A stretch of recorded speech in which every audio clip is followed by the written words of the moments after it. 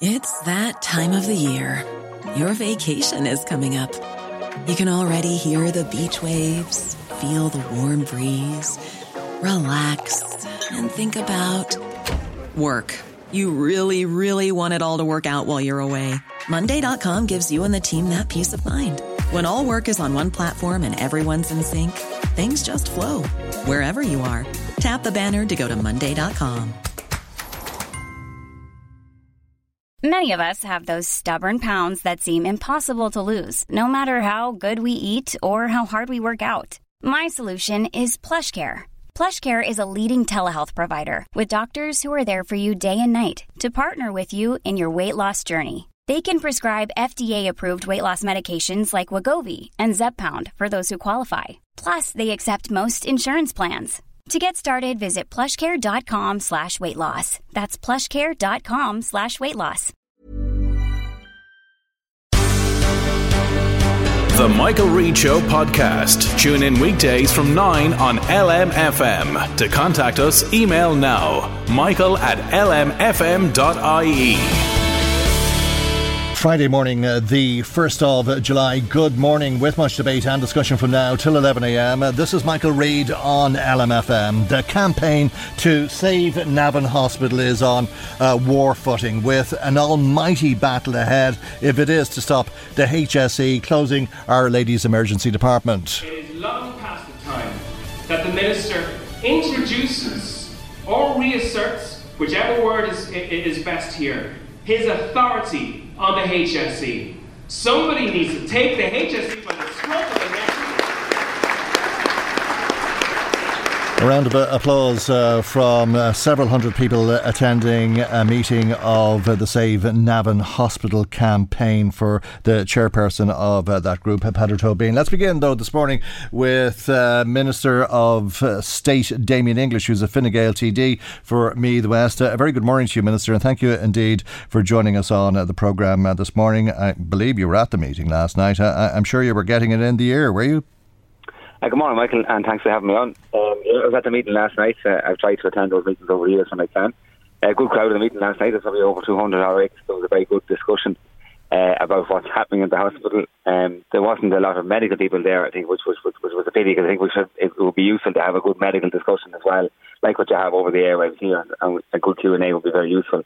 But I did get a chance to explain last night that the Minister, in this case Minister Donnelly, the Health Minister, has very clearly stepped in on a number of occasions here, and most recently in the Dáil, I've said it twice in a row, that he has instructed the HSE not to proceed.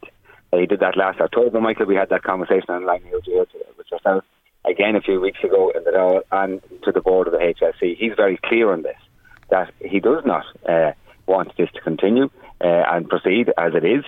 He has ordered a review of all the issues we have been raising for recently and for years in relation to capacity in hospitals elsewhere. And also, I repeatedly have asked him, as of the group last night, that they outline what it would take to make Navan the A&E that the likes of Jerry McEntee manuals believe it should be, to be able to give us all the services we want. Did people accept that from you, or were you getting it in the ear? No, I think in fairness, most people understood what I was saying. I think people generally have followed this debate, and they do know that the government have said that no to these proposals. I've explained that the HSE... At the moment, though, because the Minister wants to close the emergency department, because the Minister accepts that the emergency department is unsafe. He believes that doing it would be transferring the risk, and that is the position that was highlighted to him in that letter by the 14 doctors working in Drogheda. They say the transfer of the risk from an unsafe ED in Our Lady's Hospital in Navan to an under-resourced Our Lady of Lourdes Hospital in Drogheda will lead to poorer clinical outcomes for patients. Yeah, so Michael, just to explain, as I did last night, I explained to everybody what's happened for the last 10 years over across 3 ministers, and Stephen Donnelly now is the 4th minister. The HSE have put forward similar proposals or suggestions. The previous 3 ministers and this minister at all times have said no, that the capacity wasn't in the system to make these changes.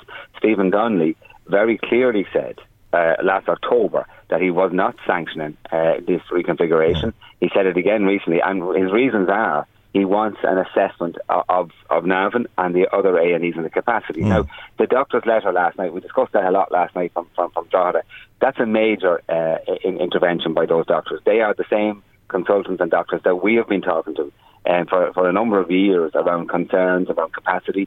At our request, they met Stephen Donnelly a few weeks ago. Stephen Donnelly heard their concerns very clearly.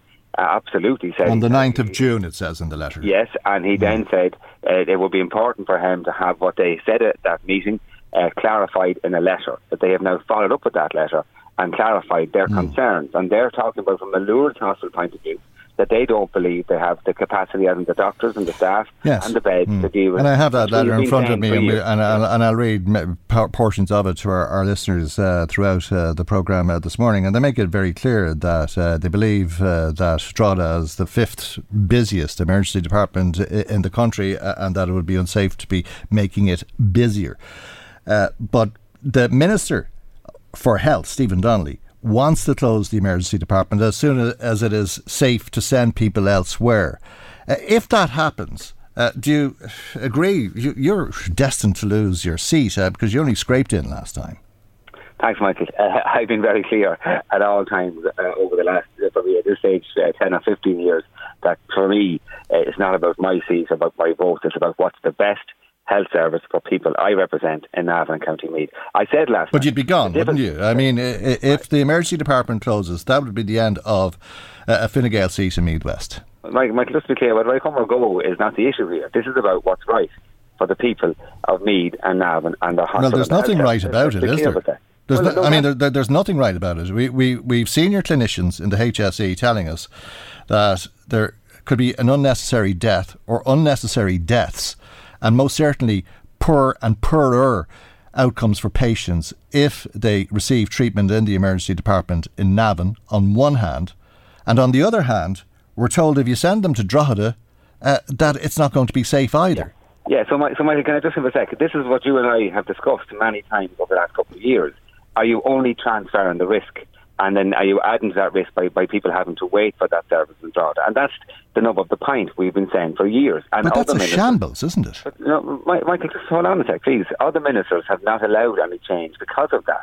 And Stephen Donnelly now, and I said this last night, Stephen Donnelly now has in front of him medical opinion that differs from very, very high up medical opinion and clinicians and consultants on both sides of this argument. He has to now, as a minister, make a decision to sanction or not the HSE proposals.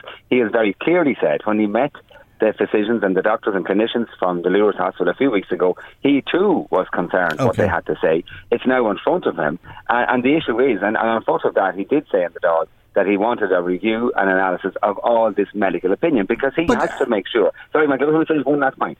He has to make sure, like me, that we're getting the right health service. All right, well, we're not. He's made sure, and previous ministers before him have made sure, that the health service for your constituents is a shambles.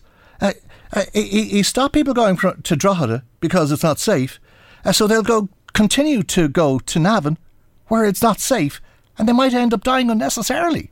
I mean, how can anybody make sense of that? The best thing to do is not get sick, I take it. But what happens if you do? Okay, Michael, so what we're trying to do here, and I've always said that if there's any concerns with the A&E in Navan to be able to look after all the patients that go there, the lead clinicians have said they have a concern around a percentage of the patients that go there. I have repeatedly said at meetings, if there's a concern, tell us exactly what it is and exactly how to solve that. And I understand and I believe there's two options there. One is to put the extra resources in terms of people and skills and consultants you need, along with all the services with that, into Navan to make it safe. And if whatever that is, into Navan or into Drogheda, but nothing has happened. I mean, this hasn't happened overnight, as we've been hearing for the last number of months, because the HSE has pushed it to the brink. But we've been talking about this since 2006, in actual fact. We have, Michael, and in fact, to be honest with you, probably since 2001. Because there's been a long-term discussion around how do you best provide a health service for a growing population the size of Meath. We all agree, and you discussed this last week, and I agree too, absolutely, the future would be to have one top class major hospital that serves the whole region. And that was predicted back in times when this country had a lot of money. And then for whatever reason that didn't happen. It might still happen well down the line. Isn't it true to say that the Minister for Health, like his predecessors, is not fit for the job, given this dire situation that we're in? And as I said, like his predecessors, he's left your constituents in this position where if they go to the emergency department in Navan, it's not safe. They face a poor outcome or a poorer outcome, or the possibility of something going terribly wrong, which could lead to their premature death. And the solution that is being proposed by the HSE is not safe either. And here we are, since I had said 2006, you're saying 2001. So here we are now, 21 years later, and nothing has happened. Yeah, so when I refer to 2001, I'm on about the ongoing of where the services are. Orthopaedic services were removed, emergency orthopaedic services were removed in Navan back in the 90s before I was even involved in politics. And then there was other changes. What I can say is, during my term in government, which is the last 10 years, I've worked with the ministers to keep the services of Navan Hospital. There is a proposal here now from the HSE, because they believe they believe they can address concerns by removing services. I have questioned that, and I said, let us analyse how you can address it in Navan. And there's different medical opinion. And I did say last. Are you trying to keep unsafe services? No, Michael. I will always. Michael, please now. I have repeatedly said every single time I speak in health service, this is about what's the best medical and health outcome and service for people I represent. That's what I want. And whatever that takes to have that, that's what I want. And that's what I've been campaigning for. Other than this shambles that we've been living with, certainly since 2013, whatever about 2001, 2006, 2008, when the report on the regional hospital was made, for all of the reasons that it should be in Navan, which is because of the population and the population of the catchment area. But certainly since 2013, when Navan was designated one of the 13 smaller hospitals in the country. Well, can I just be clear? I think it's not right to say Navan Hospital is a shambles. There's thousands of people alive in our county.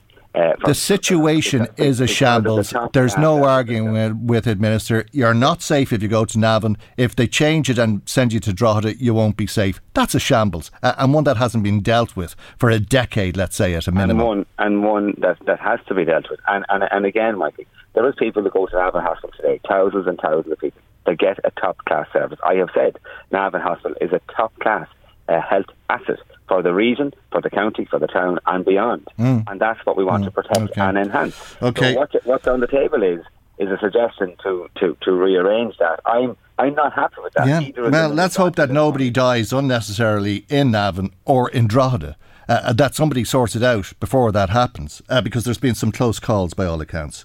Minister, while you're with us, and I know you're very tight on time, you did want to mention some other issues with us. Maternity leave is to be made available for councillors, and there's some major reforms of some of the employment schemes. Yeah, so two quick things. I think that what's important this week is Cabinet have agreed to make it easier and more attractive for female participation in politics and local government, and that's a bonus for everybody. We do know that if we have a proper gender balance at all decision-making tables, including politics, we get better outcomes. There's research behind that as well. There's a deficit of women involved in politics. The last election, only about 24% of councillor seats that were filled are females, and we want to increase that and improve that.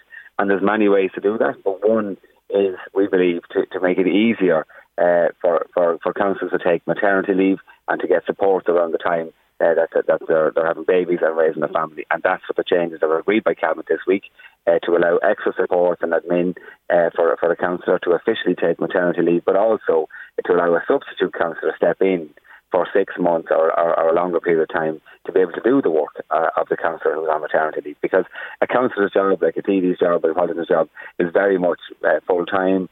There's no set hours, and with work, it's not easy to walk away from maternity leave. So having a replacement councillor would be really, really useful to make it more attractive to have people coming into politics as well. That's number one, and it's important. And Minister Peter Burke has driven that reform over the last couple of years through Cabinet as well, in conjunction with many others from all parties as well.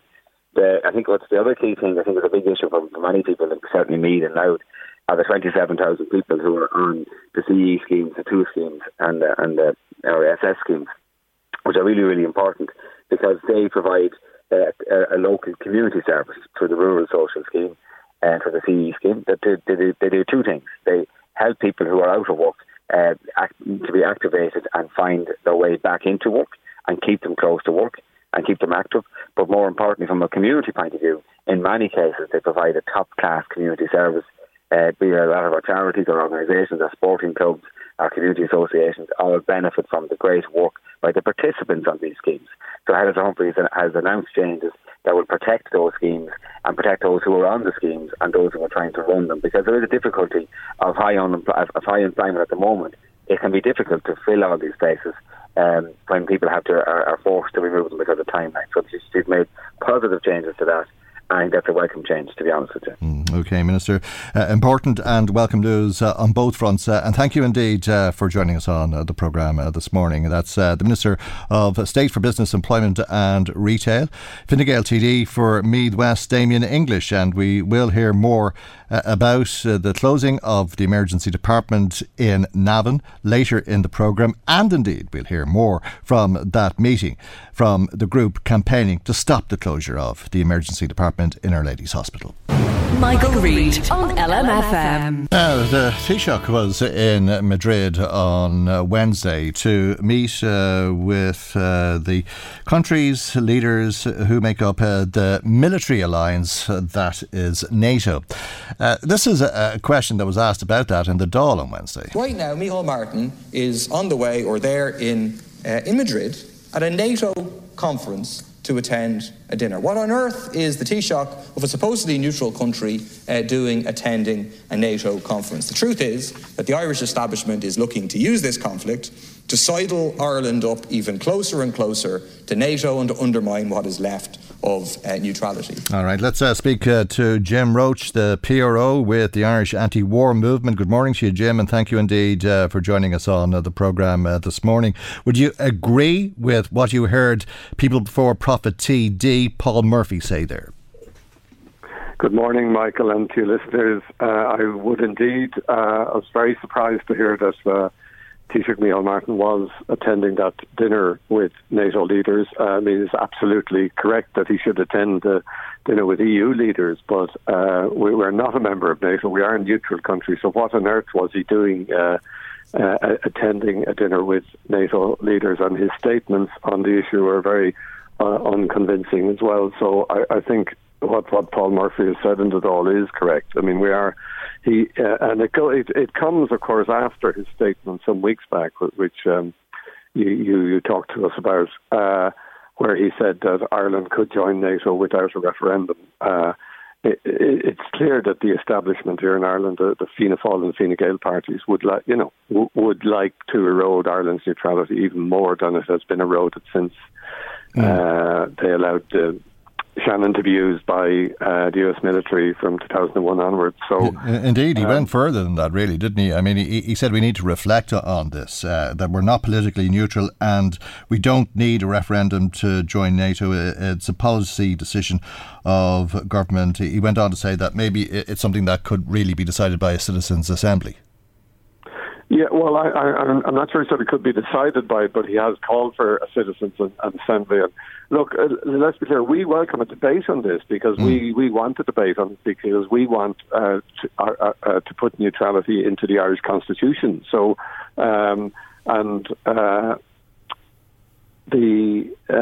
Ireland's neutrality is defined, if you like, by the Hague Convention, which states clearly what a neutral country can and can't do. And the government, since 2001, after 9/11, has been by eroding that, if you like, biting away at it. But we see Ireland's tradition of neutrality as a positive thing. I mean, this war in Ukraine is just horrific, and it is being escalated, in our view, by what NATO is doing. Russia was wrong to do this. We have totally condemned the invasion of Russia by Russia. But what NATO is doing is just escalating it, and that's why cavorting with the NATO leaders is not a good sign for the leader of a neutral country. Yeah. We should be calling for diplomacy and peace talks and an immediate ceasefire to stop this horrific war that is happening. Yeah, all right. The Taoiseach would argue that he was meeting with like-minded people, if you like. And no, I mean, it wouldn't be a citizens' assembly that would decide on this. A government would decide on it. But I think the impression that I got from Micheál Martin was that the government would decide to join NATO after a citizens' assembly recommended that that would be the right way to do after an informed, evidence-based approach. He was saying that he wanted to meet with democracies who are involved with shared values of freedom of speech. And he says that we're going through a watershed moment at the watershed moment in terms of having huge impacts from energy to food to the migration crisis, and Ireland should be there as part of that conversation with like-minded democracies. And it's important at international gatherings like the one in Madrid on Wednesday that Ireland was part of that conversation, which was about a military response to what's happening in the Ukraine, let's face it. Well, it was. And I mean, look, what he says on face value sounds okay. Everyone is concerned about the horrific killing that's going on, the impact on energy costs, and the food, like the food crisis that's impending is shocking. And it's going, like, people are going to starve in some of the poorer countries of the world because of this war. So that's another reason why it needs to be stopped. But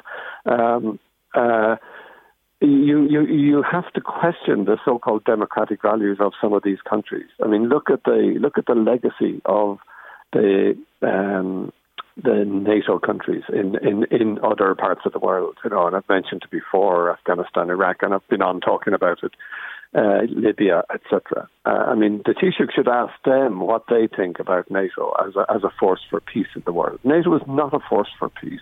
NATO is a military alliance, and Ireland is a neutral country, and Ireland should not be cavorting with the leaders of the Irish Prime Minister should not be cavorting with the leaders of NATO, unless he's telling them to, asking them to have diplomatic talks, get a ceasefire, and start a peace process. Because otherwise, he's just eroding Ireland's neutrality further, and it's almost like he's cowering under the military might of NATO.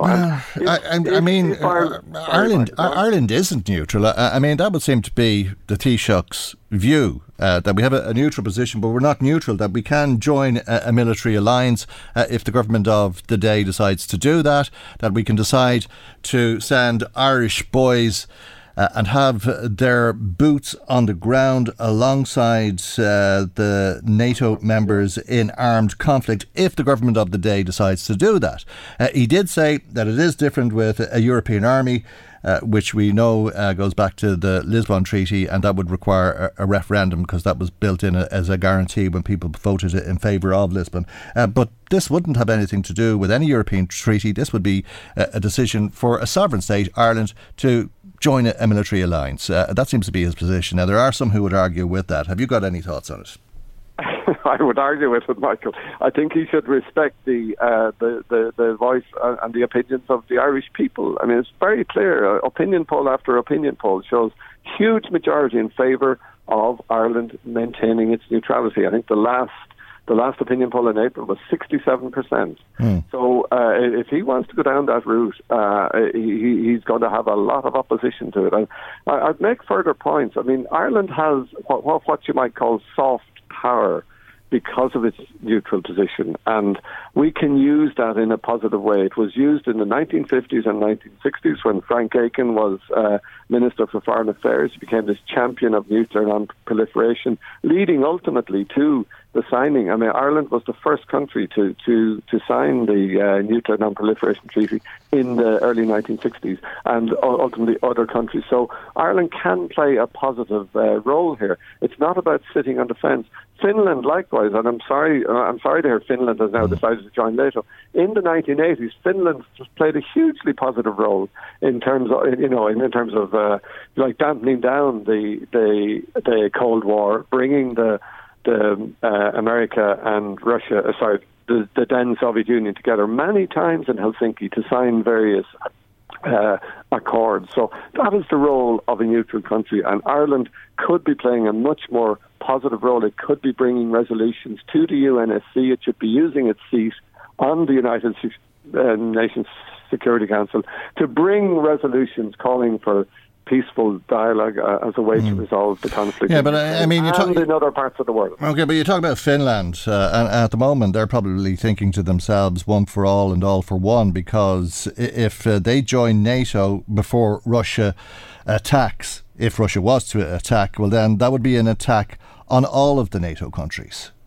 Well, it would, and there's no indication that Russia has any notion of attacking Finland. They have a long history and a turbulent history, but they have been in very peaceful terms since the end of the Second World War, and they have had very good relations. And as I said, Finland played that hugely important role.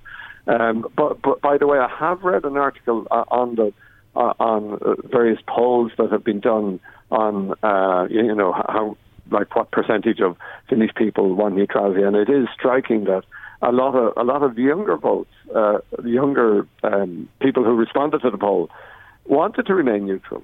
So it's very. Well, it's always young men who go to war, isn't it? Well, exactly. Yeah. So, like, it's not. I mean, as I say, I'm disappointed that it's not cowardice, though. The government has taken a. Are young Finnish men cowards? Do they want somebody else to do they want somebody else to do their fighting for them? You do ask really provocative questions. Yeah, but sure, that's what's at the root of it all. No, but people are not. There's a lot of young people who see what's going on here, and see that ultimately, while in the case of Ukraine, the invasion of Ukraine by Russia is the invasion of a smaller country by a larger military nuclear power, but it has also now become and it has become this proxy war between two imperial. Well, let's put it another way. If the Ukrainian boys hold off the Russians, there won't be any prospect of a Finnish invasion. If they didn't, well, that might be different. So should the Finnish boys not be out fighting with the Ukrainians? Look, I think the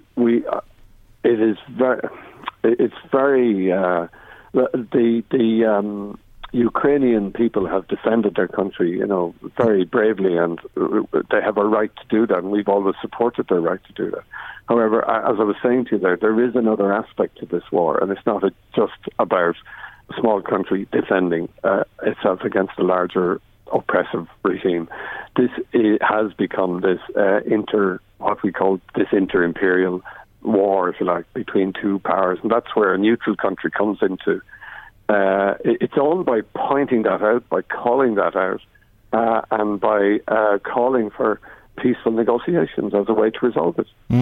Incidentally, the Irish Times was writing about this when the Taoiseach was in Madrid, and it spoke to a couple of constitutional experts, David Kenny of Trinity College and Laura Cahalan in the University of Limerick, and both of them say it's not clear cut as to whether you would need a referendum or not. In fact, I think it's probably true to say that both would think that you would need a referendum.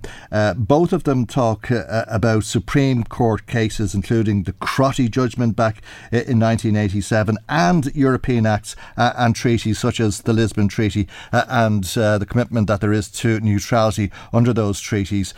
So the Taoiseach's view that you wouldn't need a referendum could yet be tested. Look, it could, and I'm not a legal expert, Michael. All I am, I'm anti-war. I'm a peace activist, and that's what the Irish anti-war movement stands for. But I think at the same time, let's respect the polls.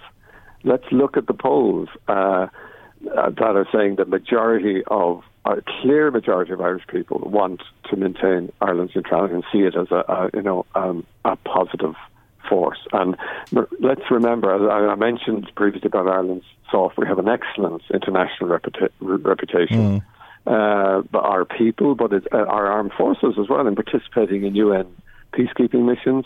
As I said, our role in promoting the nuclear non-proliferation treaties. And that's linked to our neutrality and this opposition to really imperial wars. So this gives us this soft power, and we should be using this to oppose military aggression from whatever quarter.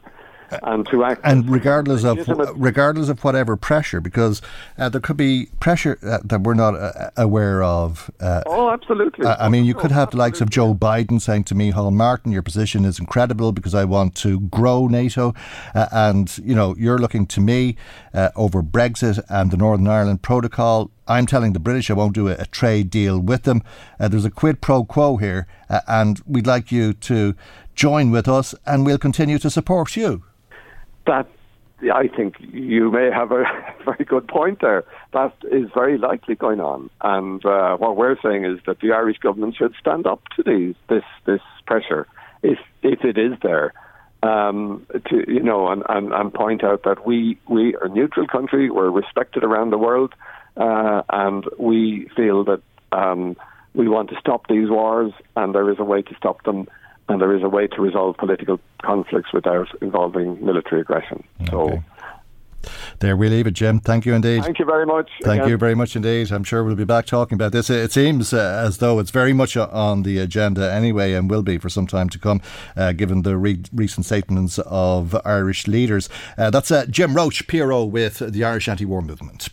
Michael Reid on LMFM. And let me bring you some of the comments coming to us this morning. Sean is in Navan, and he says there definitely seems to be a difference of opinion between medics now when it comes to whether the emergency department in Navan is safe or not. So which medical opinion should the decision be based on? The whole thing is an absolute mess. I'm not sure that there's a difference of opinion about Navan, Sean, as I understand it. And I mean this honestly. I think everybody who's practicing medicine locally and nationally who has an opinion on this is saying Navan is not safe. But there's definitely 17 doctors in the Lourdes Hospital in Drogheda who are saying, don't send them here. It wouldn't be safe. So don't close the emergency or do something else, but don't send them here. I think that seems to be the position at the moment. A number of people in touch with us about the hospital in Navan this morning, and thanks if you have been in touch with us. Paddy Duffy saying, it was your programme yesterday which brought out of the word work the 17 consultants. This government has far outstayed their welcome. Bring on an election and let the people decide, says Paddy. Thanks, Paddy. I'm not sure that is the case. I know that we were asking Darren O'Rourke yesterday if these doctors in Drogheda would go on the record, and we were asking Helen McEntee, the minister in the region, the day before, if the doctors in Drogheda would go on the record, that it was no use to anybody really trying to understand it if they were behind doors making these statements. They did write to the minister on the 22nd of June, and that letter was made public yesterday. And I can't honestly say as to why that was, but I think everybody is happy to see that they have now put their names on the record.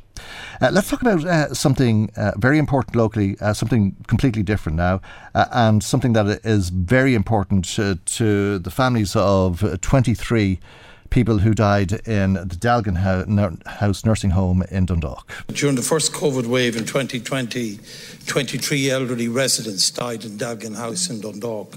Conditions there were appalling, they were inhuman, they were catastrophic, they were destitute of any compassion. The RCSI hospital group went in and took over the operation control of that house. Since then, the families are looking for the truth, they're looking for accountability, and they're looking for closure. They believe only an inquiry will give them that truth, that closure, that accountability. They've met with the Minister for Health, they've met with senior executives, including Mr. Reid and the HSE. They've had no contact, they tell me, since November with the Minister for Health to further this issue. We need this government, which I do support, and I do support it. It must vindicate the human rights of the residents concerned. They cannot be ignored. If, Minister, you can give 135 million to meet the financial needs of 445 houses in this country, nursing homes, can you not find it in your heart to meet them and to have that inquiry to give them the truth. That's Fergus O'Dowd, Fine Gael TD for Louth, raising the issue of Dealgan House in the Dáil again yesterday. He's been raising this issue, as many TDs have, over many months at this stage, and looking for answers. Frustrated, most recently, after being told that a group had been established to look at Dealgan House and had almost completed its work. The Minister for Health, Stephen Donnelly, responded to Fergus O'Dowd. Can I acknowledge your ongoing representation on the issue? And as you said, I have met the families involved. And I've stated publicly at committee, and I'm very happy to restate, that the families in Dealgan House and indeed other nursing homes where their loved ones passed away, in some cases, including in Dealgan House, they do have very legitimate questions and they must be given answers to those questions. What we're trying to find is a process whereby we can give them the answers they want, but without having to create a mechanism like a statutory tribunal or inquiry, in which case, in many cases, the only people who actually come out of that on top are the legal representatives. So we're working to try and find a mechanism whereby the families can get the answers that they need in a way that doesn't leave them bogged down in legal process for many years. And I'm very happy to revert to the department and seek an update for the deputy. Yes, the Minister for Health, Stephen Donnelly, responding to Fine Gael's Fergus O'Dowd in the Dáil yesterday. Michael Reid on LMFM. Thanks to Linda, who's in Navan, and I think I can guess why Linda has contacted us. Thanks for your WhatsApp message, Linda. She says, we attended Navan's A&E on Tuesday night with a very ill patient. Anything like the treatment we got was second to none. They couldn't have done enough. The patient was terminally ill, but we got precious time with her. If Navan A&E wasn't there, we wouldn't have had that time. It was precious. Thank you, Navan Hospital, for giving us that time, says Linda. A very important and special message, and one I'm sure will be appreciated by many people in the hospital this morning, Linda. Thank you indeed, and condolences to you, I think, as well. Somebody else in touch with us saying people have and are already dying unnecessarily due to staffing shortages, bed shortages, and a lack of consultants. Thank you indeed for taking the time to WhatsApp us as well. Deirdre in Kell says, Mike, they need to pump money in to Our Lady's Hospital to keep it open. Drogheda can't cope. The people of County Meath need Navan's A&E in Navan, in County Meath, says Deirdre. Another WhatsApp message from somebody who says, Michael, we're listening to this statement about Navan being unsafe. Exactly what is unsafe about it? I've not heard one specific thing that makes it apparently unsafe. It would appear that certain people have an agenda to close the accident and emergency as soon as possible. Thank you indeed for your text. I think it's the expertise and the support services and the lack of training in the hospital, and there's a number of issues, but it's also the small numbers of people who are receiving emergency department services in the hospital. Catherine on the phone to us this morning. Catherine is from Mid-Louth, and Catherine says that she's had reason to use Our Lady of Lourdes Hospital in Drogheda over the years, and she cannot see how the hospital can cater for more patients coming from County Meath. The waiting time in Drogheda is already huge, so they're going to expand it and hire more staff. Surely there's a plan, as the key thing is that all of this is down to making sure that patients are safe. It's about the safety of patients, she says, and that should be the key priority. Well, thank you indeed for taking the time to call us and indeed to share your thoughts with us, if you have been in touch with us so far today. We've had incredible news today from Drogheda Hospital that 17 ED and other consultants within the hospital have signed a letter, a deeply damning letter of the HSE, which basically says that the HSE is wrong. And what they're saying is that the HSE are looking to shift risk from one hospital to another. They're not looking to fix that risk. They're saying that actually that if patients are moved from Navan Hospital to Drogheda Hospital, it will be the wrong place for these patients to be treated, and that there will actually be a threat to their mortality and morbidity if they're moved in this manner to Drogheda Hospital. Right, that's the chair of the Save Navan Hospital campaign, Peadar Tóibín, speaking to Simon Doyle for his at the Save Navan Hospital meeting in Navan last night, and he's not far wrong. He's referring to this letter from the 17 doctors on the 22nd of June that was written to the Minister for Health, Stephen Donnelly. It was copied to the Secretary General in the department, Robert Watt. It was copied to the CEO of the HSE, Paul Reid, and it was copied to the Chief Clinical Officer for the HSE, Dr. Colin Henry. It was made public yesterday, and the 17 doctors are now on the public record making it known that they do not feel that it will be safe to take patients from Navan into Drogheda. The 17 doctors, by the way, are Dr. Tomás Ahern, Dr. Aftab Khattab, Dr. Ricardo Bagina, Dr. Justin Lowe, Dr. Mian Bassett, Dr. Sinead Collins, Dr. Ian Coonahan, Dr. Cleona. It's that time of the year. Your vacation is coming up. You can already hear the beach waves, feel the warm breeze, relax, and think about work. You really, really want it all to work out while you're away. Monday.com gives you and the team that peace of mind. When all work is on one platform and everyone's in sync, things just flow. Wherever you are, tap the banner to go to Monday.com.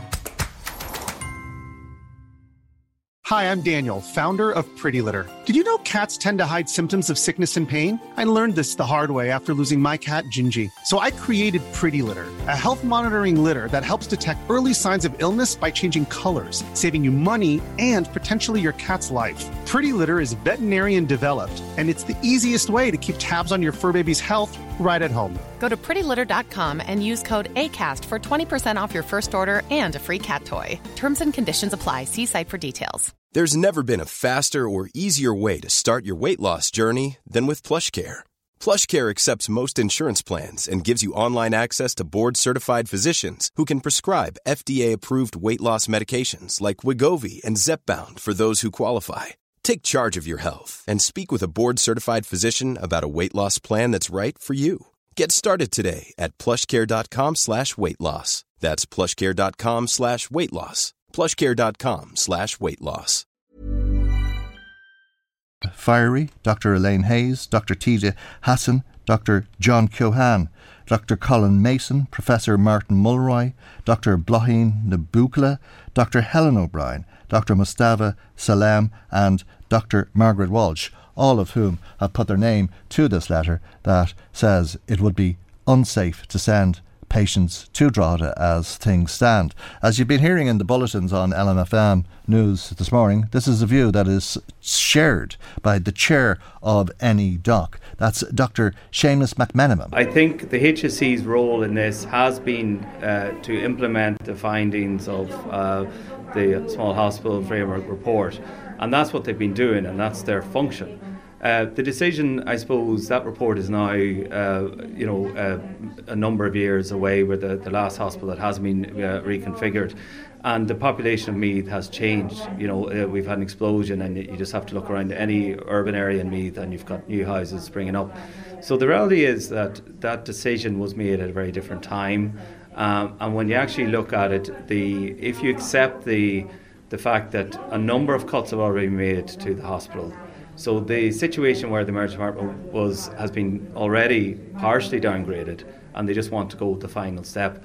So if you accept the premise that the choice is the status quo or reconfiguration, then you would probably reach a certain conclusion. But the reality is, if the politicians decide to change the policy, if the Department of Health changes the policy and invests in Navan, we can't have an emergency department. I've worked in Naas emergency department which would be very similar to Navan and had close links with Tallaght, and it shows that in an area with a similar population base, an emergency department can function very well. So I think I don't accept the premise that the only two options are the status quo or reconfiguration.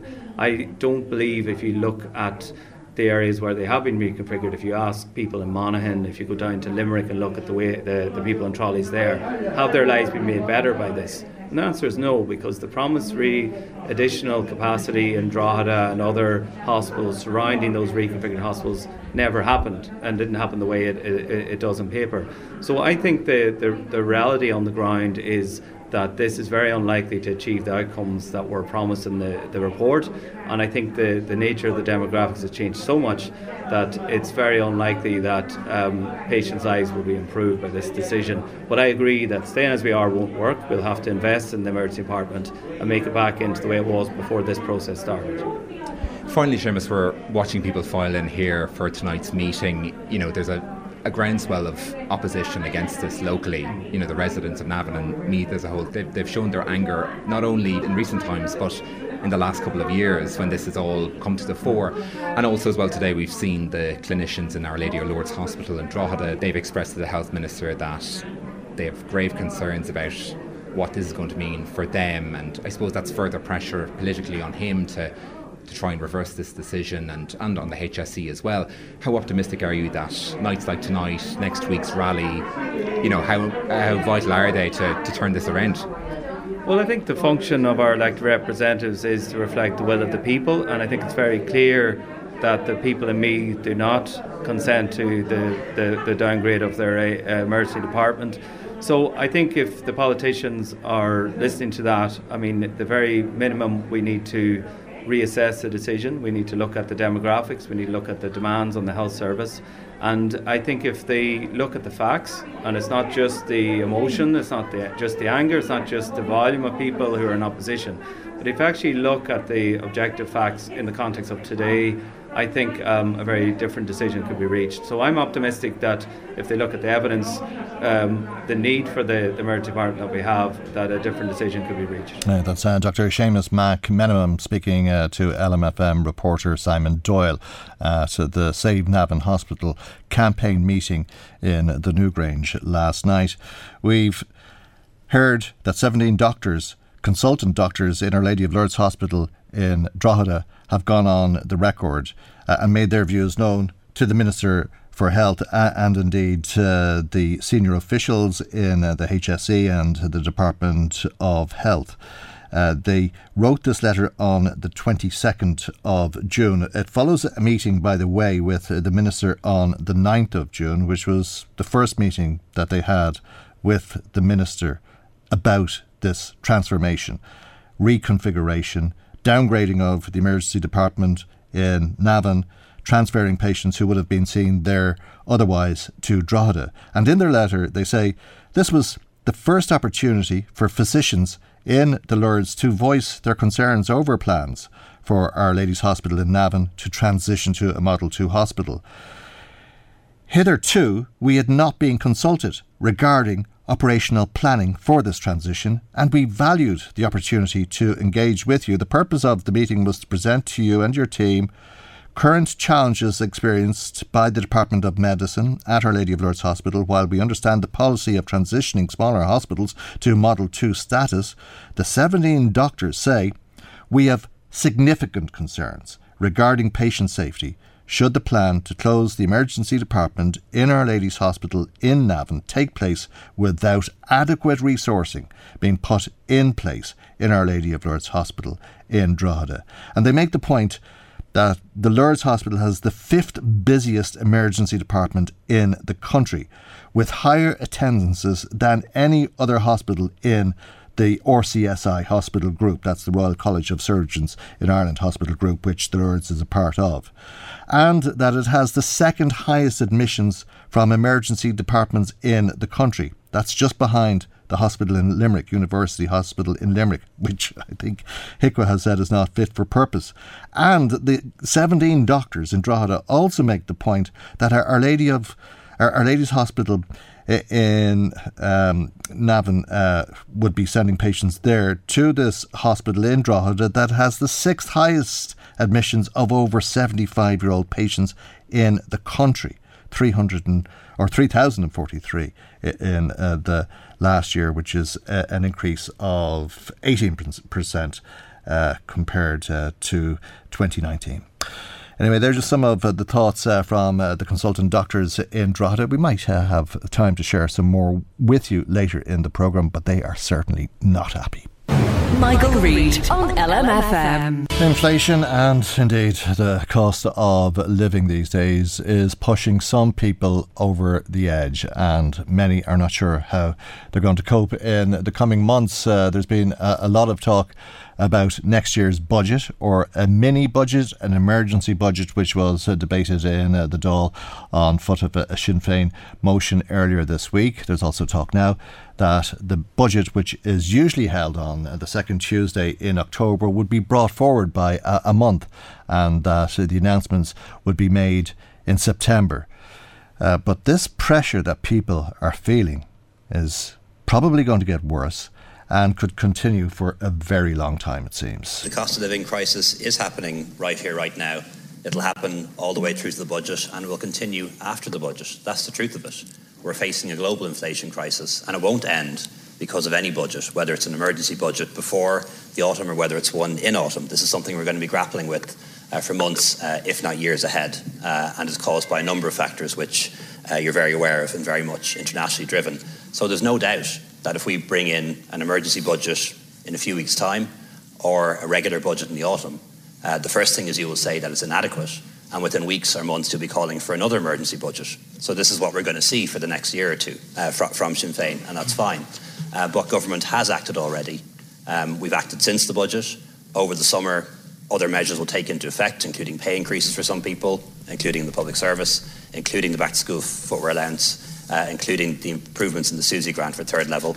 Then we'll have another package again in autumn when the budget comes. That's Taoiseach Leo Varadkar. Let's speak to Independent TD Peter Fitzpatrick, who we heard on the programme yesterday calling for a mini budget now because of the stories he's hearing, and many of them in his constituency office. Good morning to you, Peter, and thank you indeed for joining us on the programme this morning. Did the Taoiseach surprise you yesterday, saying we could be living with this for a very long time to come? Years, in fact, it seems. Well, I think, Michael, it's a wake-up call, and I honestly think that the Taoiseach doesn't seem to be talking to people on the ground. And it's people coming into my constituency office. And Michael, as I said to you there, in the Dáil on Wednesday, I had a man in my office there last Friday actually crying because he can't help support his family. I don't mean to sound smart, but the statistics speak for itself. I was just looking at the survey this morning, Michael, before we come onto your programme, and it said that 8 out of 10 Irish people are struggling to pay their monthly household bills, like gas and electricity. Now, if you look in the last 12 months, electricity bills are going up 41%, gas 57%, solid fuel 26%, heating oil 102%, diesel 41%, and petrol 25%. And also, the thing that really gets me at the moment is the amount of people that are asking their family and friends for help to pay the bills, 39%. And now we're back to the old days now of people paying their credit cards and everything else. I think it's about time that the Taoiseach woke up and realised that 5% of this country is unemployed. So that means there's 2.5 million people working in this country. And if you look at the taxes and the taxes and the VAT coming in at the moment, it's unreal. There's a surplus there at the moment, I believe, of 5.6 billion euros there at the moment. And I'm not trying to be smart, I said it. If a member of your family came and asked for help, you would give help. The people of Ireland have done a fantastic job over the last number of years of building this country up to be a great country. And we also have other countries in the world. It's now that the Irish people need help. And the Taoiseach are coming out and making them statements. It's now, people need help now. And, Michael, they're not using much electricity and gas and they're still struggling. When September or October comes, all the people want is a bit of help. I do agree not everybody will need help, but a lot of people do need help. And and this woman came in to me there during the week. They'll need a lot more help in October, November, January and February, won't they? I mean, when the weather turns. Well, I had a lady come into my office there during the week there, and she had to give up her job because she couldn't afford to pay childcare. She said to me, Peter, it's a second mortgage. They're paying a mortgage of €1,200 a month, and they were looking for €600 or €700 to look after the children.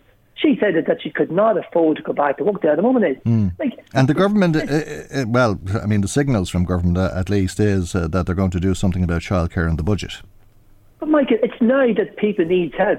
Like the kids are off school at the moment is, and the people. Well, again, that's the point, though. The kids are off school. Childcare isn't as urgent as it will be come September. But Michael, childcare is, Michael, for the simple reason I'd say, Michael, is a lot of parents are working, Michael, because I spoke to during the week in the call about a man who is the utility bills and bills for over €3,000 a month. Then he pay his rent on top of that there. He had come home with €54,000 a year before he even broke even as such. A lot of these families have both parents working, and that's the only way they can survive. Now all of a sudden the kids are out of school now for 6 weeks. Either the mother or the father or someone has to take 6 or 7 weeks off to look after children during the holiday period. If not, they have to get someone to mind the kids and everything else. Michael, I know, and I mean, I think you made the point yourself in the Dáil the other day that parents are buying sandals because the toes can grow out of them. This is according to Bernardo's. Parents are going without meat. Meat is being seen as a luxury nowadays, and people are really at their wits' end. But it's going to get worse, and the government says you can't have a budget every month, and if you did, people will be saying it's not enough, and they'd want another budget. Every time you have a budget, people will be calling for another budget, and they're trying to get it right in one go, and they're looking at bringing it forward to September. Michael, listen, people are bleeding at the moment. Is people need help, and I would love maybe the Taoiseach, maybe he doesn't do consistency offices, but I'd love to invite the Taoiseach in my consistency offices and sit down and look at the people coming in here. Men, women and everything else. And there's one thing I would say about most people is, most people always put their children first. People don't actually tell their children what's going on there at the moment is. If a child comes in and they want to go into tour school, they want to buy books, they want to buy uniforms, the parents don't relate that situation to the children. The parents are very good at hiding things. But when you talk about mental health, the situation at the moment is, I think like what happened in 2008 and 2009 is going to repeat again. And this country has the finances to help people. It's now that people need help at the moment. If they go ahead and announce the budget in the 8th of October, a lot of these things won't come into maybe January or February next year. As I said, the unemployment at the moment is at an all-time low. The amount of revenue coming at the moment is very, very high, and it's now that the people need help. Whether you call it a rainy day fund or whatever you want to call it at the moment, now is the right time. People need to do the shopping. Because, Michael, we're one of the most expensive groceries costs in Europe. Yeah, but that doesn't. Well, what difference does it make? But I mean, Michael, if you go in to buy a loaf of bread or you go to buy a pint of milk and everything else, that could be going up 20 cents or 30 cents. Then you add everything up. But the wages didn't change much. But I'm just saying is the revenue coming into the government at the moment, they have a lot of money, and that money should be distributed among the people who put this country first over the last number of years, who really suffered. And I think for Liam Varadkar to come out and make that statement, also it's in every other country. This country is... I know it is in every other country, and I mean a lot of it is out of the control of the government. And you talk about the most expensive groceries in Europe. That makes no difference at all. I mean, you go to where it's the cheapest, and people are earning €5 or €6 an hour. I'm just trying to say, Michael, is do you understand the point? If you go in to buy a loaf of bread, the price of the bread doesn't matter when you compare it from one country to another. What you have to do is compare what people are earning. Well, I'm just saying at the moment, Michael, is if you go in to buy a loaf of bread and it cost you last week €1, and you go in to treat it and it costs you $1.20, that's affecting everybody's pockets there at the moment is. And I'm trying to say that the amount of people in this country working at the moment is, the amount of taxes and VAT being paid there at the moment is, the country has a big surplus now at the moment is. Okay, but you go in to buy a loaf of bread in Croatia, and let's say it cost 50 cent last month and it's now 60 cent this month. That affects everybody there, and that's what the Taoiseach means when he says it's affecting everybody. It's down to your buying power. If you're getting €208 on the dole here and you're getting €50 on the dole in one of these poorer countries, poorer European countries, or where it's cheaper to buy stuff, that's where the difference comes in. What I'm saying, Michael, at the moment is this country has a lot of spare revenue at the moment. Oh, lots of it. Yeah, and people are really, really suffering. Yeah. As I said to you, Michael, if a member of your family came to you and said, Michael, I'm struggling, I guarantee you, Michael, you put your hand in your pocket and you need help. The people in Ireland are suffering, and are suffering badly at the moment. There's a big surplus there at the moment. The government asks, the people are asking the government, please help us out at the moment. They're not asking for much. It gets gobbled up very quickly, though. I mean, there's a lot of money, but it costs a lot to put money in people's pockets. If you were to increase welfare by €1, that would cost €75 million. If you were to increase welfare by €20, which is what people are saying, it's only €20, that would cost the government €1.5 billion. Michael, if electricity prices are up 41%, gas goes up 57%, you're buying a car going up 13%, airfares are going 45%. The government are actually making a lot of money at the moment between the taxes and the VAT at the moment. We have 5.6 billion sitting there at the moment. The people in Ireland are looking for better help. But why wait for 2, 3, 4, 5 or 6 months? Now's the time the money's there. People are just asking for better help. And I maintain is the government will get a 10 times full bag. I never. This is my first time being a TD in 11 years that I've asked the government to take the budget a few weeks forward. People are bleeding. People need a bit of help. And I'm just trying to say the money is there. The reserves there at the moment is people are paying a lot more for utility bills. They're paying a lot more for everything help. No matter what they do at the moment, people have to put their hand in their pocket, and people are completely stretched. All I'm just trying to say to Micheál Martin and Neil Varadkar, Michael McGrath and Pascal Donoghue, the Irish people are looking for a bit of help. You do have the reserves there at the moment. Like for the sake of a few weeks, come out, help the Irish people.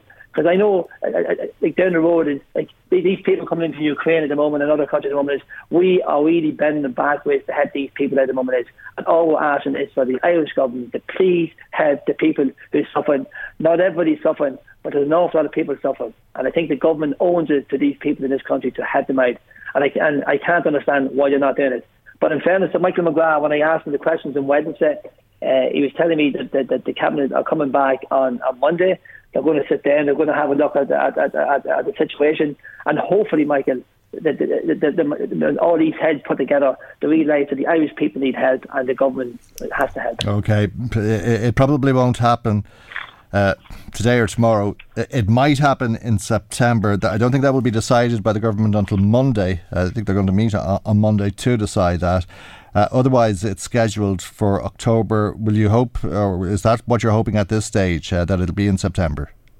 Michael, to be honest, I think talking to Michael McGrath on Wednesday, and in fairness, I did appreciate that the government has already spent $2.4 billion on the crisis at the moment. I wasn't like to criticise the government. The government are trying their best, but we're having so much reserve there at the moment, and putting off the budget for 2 or 3 months, I think it's totally utterly wrong. I think the vibe I got from the Minister last Wednesday that something is going to happen in the next couple of weeks. I do hope that does happen in the next couple of weeks. It's very important that we all keep the pressure on the government, because I'm my constituency officer at the moment is there's people here at the moment and they're going to be asking me questions, what's happening, are the government going to help them out and everything else. So just watch this space for the next couple of days. I do hope that the government does the right thing and help people now rather than leave it till later. OK, we'll leave it there for the moment. Thank you indeed for joining us this morning. Independent TD in Louth and Eastmeath, Peter Fitzpatrick. Michael Reid on LMFM. Many Irish women are still leaving this country to access abortion services elsewhere. I'd like to say that for anyone who needs an abortion, the HSE's My Options service will help you find your nearest provider. You can phone 1800 828 010 or go to myoptions.ie. That's Holly Cairns of the Social Democrat speaking in the Dáil yesterday and raising concern about women who have to go overseas to terminate a pregnancy. While the right to bodily autonomy and healthcare, including termination, because abortion is healthcare, has been established by popular vote here, we know that nothing is guaranteed. There are still groups actively working to deny the will of the Irish people and threaten our hard-won rights. However, we also know that the work is not completed here to ensure that all people who need it have access to free, safe and legal abortions in Ireland. Recent UK Department of Health figures show that 367 people from the island of Ireland were forced to travel to Britain for an abortion in 2021. And if you are going to travel to Britain for an abortion, this is some advice that Holly Cairns had for you when she spoke in the Dáil yesterday. It's important to note that the Abortion Support Network is a UK charity which provides financial assistance, accommodation and consultation to people from Ireland and other jurisdictions to access care in Britain. This weekend, the Rally for Life will take place in Dublin, and its objective is to see women travel to Britain and elsewhere if they are to terminate a pregnancy. Niamh Ivreen of the Life Institute is on the line. A very good morning to you, Niamh, and thank you indeed for joining us. That's one way to frame it, Michael, isn't it? That introduction you gave there was absolutely ridiculous. The purpose of the Rally for Life is not to force women to travel to England. The purpose of the Rally for Life is to overturn our abortion laws and to hold the government to account in relation to the horrific outcomes of the abortion law since 2019. So women would have to go to England or elsewhere for an abortion, which is exactly what I said. Which I'm sorry. I'm sorry, but you said that something said on the programme was ridiculous, and you're right, but I didn't say it. No, and actually what Holly Cairns also said is ridiculous, and there's been a lot of really kind of false and misinformation coming out about the numbers of women still travelling to England for abortion. In fact, the majority of those travelling to England for Ground E abortions are having abortions because the baby has Down syndrome. Now, I don't recall, in contrary to what Ms. Cairns just said there in the piece that you played, I don't ever recall anybody in Ireland being told that they should vote for abortion because the baby has Down syndrome. So, and I think it's a great shame too that Ms. Cairns, in her impassioned speech to the Dáil, didn't also give the number of groups like Gianna Care who help women who have a crisis pregnancy. I think it's a great shame that the debate in this country seems to have now moved to a situation where the only solution we seem to think that we should offer women, whether the baby has Down syndrome or whether the woman is in crisis, is an abortion. And one of the points the Rally for Life is making very strongly this Saturday, and thousands of people will be there at the rally, is that the numbers of abortions happening now in Ireland are horrific.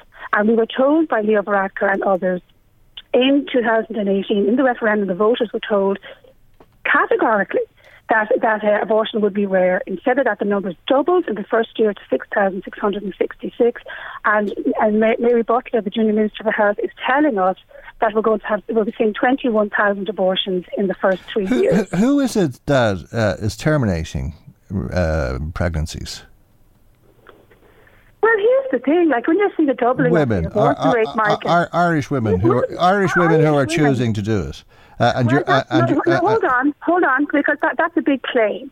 Okay, we know, from research in other countries, and it's actually disgraceful that in Ireland we're not keeping the kind of records which could give us a good insight into why women are having abortions. All Simon Harris instructed the department to gather was how many abortions are taking place. We're not finding out what drives women to seek abortions. And we know that in other countries, women they tell researchers that they have abortions because they feel they have no choice.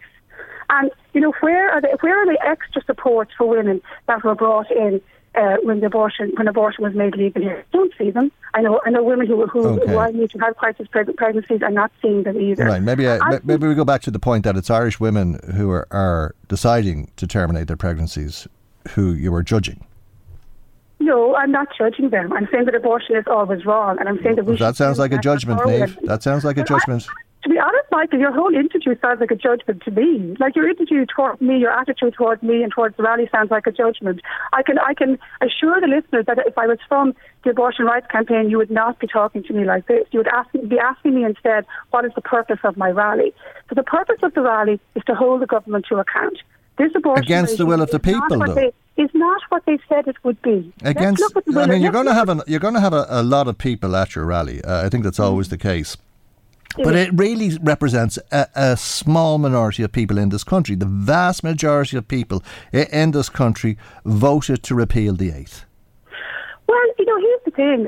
To be honest, I wouldn't care if 99% of people supported something if they're still wrong. Just because a majority votes for something, it doesn't make it right. And that's a truism that is held across many other social wrongs to our time, such as slavery and other things. Abortion isn't right. It isn't good for women, and it isn't good. Obviously, it ends a baby's life.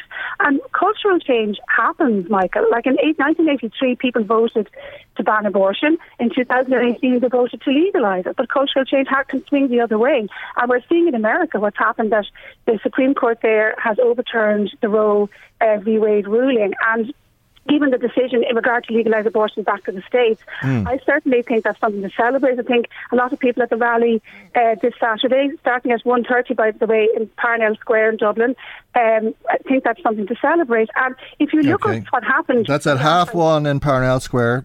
OK, glad to announce that if people want to attend. But what has happened in America is not going to happen here. The people have spoken through a constitutional referendum, amended the Constitution, and abortion is now legally permissible. And that will forevermore be the case. The review that... Of course it won't. Of course it would forevermore be the case. Nothing stays the same forevermore. I mean, I'm 50 no, years old now. We know this. Things change in life. Well, it's very different to Roe versus Wade because we decided through a referendum here rather than as a result of a judgment that was made in court, which... and we decided in a referendum here 30 years after we had previously decided in a referendum to ban abortion. Yeah. So, of course, cultural change can happen. So now a review I would make this point, Michael, that what people were told would happen if the 8th was repealed did not happen. They were told abortion would be rare. Instead, we have double the abortion rate. They were told there would be no late-term abortions. We know that they're happening. We know, in fact, from the doctors that perform them, that when they perform these abortions, they feel sick. They feel like they're stabbing the baby in the heart. It's what they told researchers. We were told that disability abortions wouldn't be promoted. And we know from the really sad and horrific baby Christopher case that when those parents went into the National Maternity Hospital, they were pushed into having that abortion, even though tests later showed the baby was perfectly healthy. There are terrible outcomes happening from the abortion law, and a spotlight needs to be shone on them, and the government needs So we go back to the starting point. And I think a lot of what you said could be challenged if we had the time. But the bottom line is that you want people to go elsewhere, and that's what this rally is about tomorrow. You want people to go elsewhere because abortion is available elsewhere, and people will decide to terminate pregnancies, and they have very good reasons for doing it. You know, I don't want people to go elsewhere. I think Britain should not have legalised abortion either. And one thing that's actually happening there is that the abortion rates there are now so horrific. They've gone from 1 in every 5 babies, when we were actually discussing this in a referendum in Ireland in 2018, to 1 in every 4 babies being aborted there now. That the polls are starting to shift there too. People are starting to say, my gosh, like there's something wrong with our society, that 1 in 4 babies who are conceived are being killed by abortion. We're saying in the rally there's always a better option. When a baby is an unborn human being, he's a person just like you and me. They deserve the right to life. Their mothers deserve better support, and that's what the Rally for Life is about. And we're launching a very important campaign, Michael, let's just say this, at the Rally for Life, about the 3-day waiting period, because I think a lot of people actually might not be aware that if a woman goes for a first abortion appointment, the GP is mandated by law to ask her to think about it for 3 days, because it's a momentously important. Yeah, most likely the review that's underway is going to lift that 3-day. Well, here's the thing, like, why would they? Voters were promised that the 3-day waiting period would be in place, and Simon Coveney, I remember arguing very... Because at infant... Can I finish my point? Yeah. I remember Simon Coveney arguing very persuasively and specifically making this argument towards middle ground voters, saying that 3-day waiting period would help to bring down the abortion numbers. Now, as it turns out, we know from figures got by Carol Nolan, it does. About between 800 and 1,000 women every year change their mind after they go for that first abortion appointment because of the 3-day waiting period. Why, in the name of God? And I think many people who voted yes would agree with me on this. Why would anybody want our already horrifically high abortion numbers to jump by another 1,000 a year? Out of respect for women who are quite often in a crisis, and to respect the decision and the choice that they have made, I think that's the answer to the question. No, it's not. It's not. Anybody who's worked with women in crisis pregnancy, and I have helped many, knows that the biggest thing they need is a chance to think. Everybody knows. They have a chance to think. We're talking for the most part about grown adults. But sure, of course, grown adults can feel in crisis and can feel panicked. But they know their mind. And I'm a grown adult. They don't know their mind. They don't need somebody else telling them right from wrong and what to do and what not to do and all of that. But they're not getting that. Well, that's what this 3-day thing is. Go away and think about it, because you might be making the wrong decision. Why would you not go away and think about it? You're carrying a child. Everybody knows that's a momentous. But surely they thought about it before they went seeking an abortion. Well, obviously, like Michael, if we look at the numbers, 1,000 women changed their minds during those 3 days. So they did think about it, and it did help them to make a different decision. And knowing those facts, like, why would anybody want to change the system so that you'd increase the abortion rate by 1,000 abortions a year? It's really shocking, I think, that anybody would argue in favour of that. And that's one of the things that you'll be campaigning to keep after the rally, which will be meeting at 1:30 at Parnell Square tomorrow, isn't it? It will indeed. Everybody's very welcome. It's a big celebration of life. Lots of families, face painting, balloon, great speakers, music, and we'll be marching down O'Connell Street into Custom House Quay. Okay, thank you indeed. Niamh Bryn of the Life Institute. Michael Reid on LMFM. There's a very interesting section in the letter from the consultant doctors in Drogheda to the Minister for Health about the plans to close the emergency department in Navan. They write to the Minister about the decision to divert acute stroke patients from Navan to Drogheda. And they say that it happened without clinical engagement or adequate resourcing, and that it was not a positive experience. They also say they only became aware of the plan to divert these patients through the media, and shortly before it was implemented. The National Ambulance Service diverts currently acute stroke patients to the closest receiving hospital, and the Lourdes receives now the same number of acute stroke patients as does St James's, the largest hospital in the country. No human or financial resource was transferred to the Lourdes to cope with that significant increase in demand, either before or since the transition. The doctors go on to say that a request to provide one whole-time equivalent WTE stroke physician at the Lourdes was rejected in February.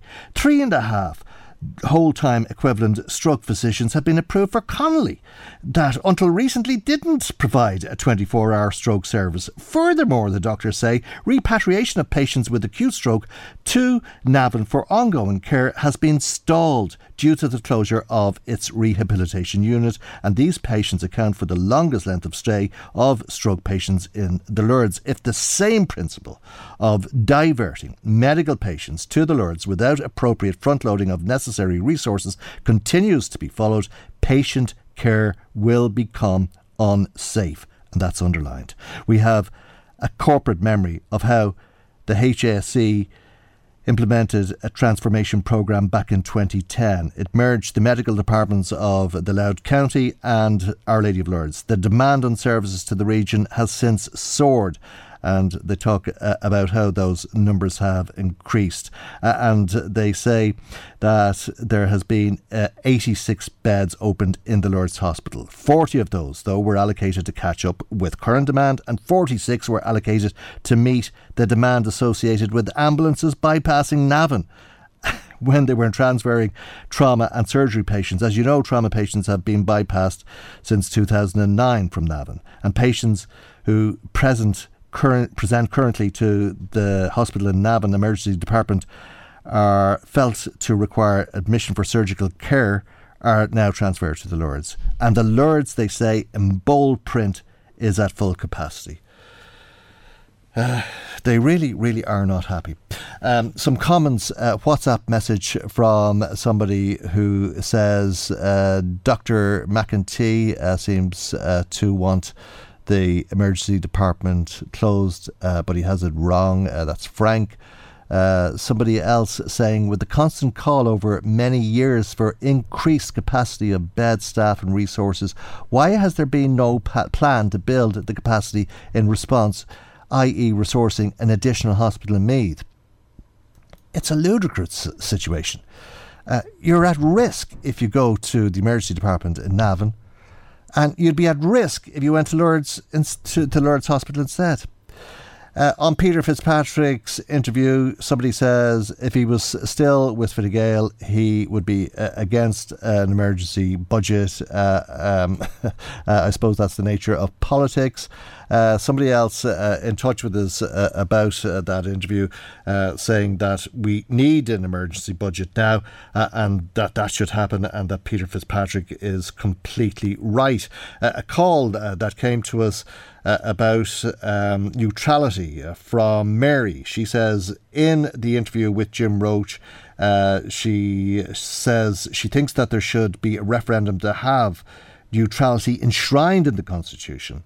Our status as a neutral state needs to be passed into law, and that's the only way to do it, to have a referendum and to stop all of this talk and speculation. Philip in touch saying they're saying it's unsafe to close Navan A&E, but from what we're hearing from medical experts, it's unsafe for the seriously ill to attend Navan's A&E. Why can't they keep the A&E open but divert the serious cases to other hospitals? They should also consider opening some of the other A&Es that they have closed. It's very hard for people to be travelling all over the country. Well, I suppose the correct term is an emergency department. They have one in both Navan and in Drogheda at the moment. And I suppose the plan is to do what you're saying with the medical assessment unit in Navan, and that people would go to Drogheda for emergency services. We'd Anne Carroll in touch saying it is appalling and frightening that more patients are now going to be coming to the Lourdes Hospital in Drogheda. The government must start caring for their citizens with dignity and respect. When the Ukrainian crisis unfolded, our government was able to immediately make available millions of euro. When COVID struck, again, millions of euro was made available. This shows the finance is there to invest in our healthcare. No government minister will be lying in an emergency department for hours on end. They will never know what it's like to wait for months or maybe years for an appointment letter to arrive on their doorstep. They will be comfortable in their private room in a health clinic. They should be hanging their heads in shame for the lack of care and total disrespect that they're dishing out to hard-working Irish citizens. Thank you indeed, Anne Carroll, for getting in touch. That's our programme for today. Hope you've a lovely weekend. God willing, we'll see you for our next programme on Monday morning at 9 a.m. right here on LMFM. Good morning. Bye-bye. The Michael Reid Show podcast. Tune in weekdays from 9 on LMFM. To contact us, email now, michael@lmfm.ie.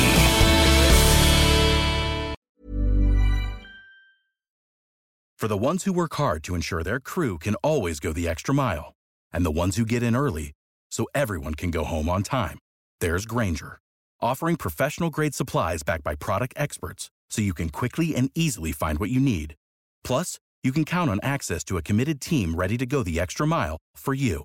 Call, click Grainger.com, or just stop by. Grainger, for the ones who get it done.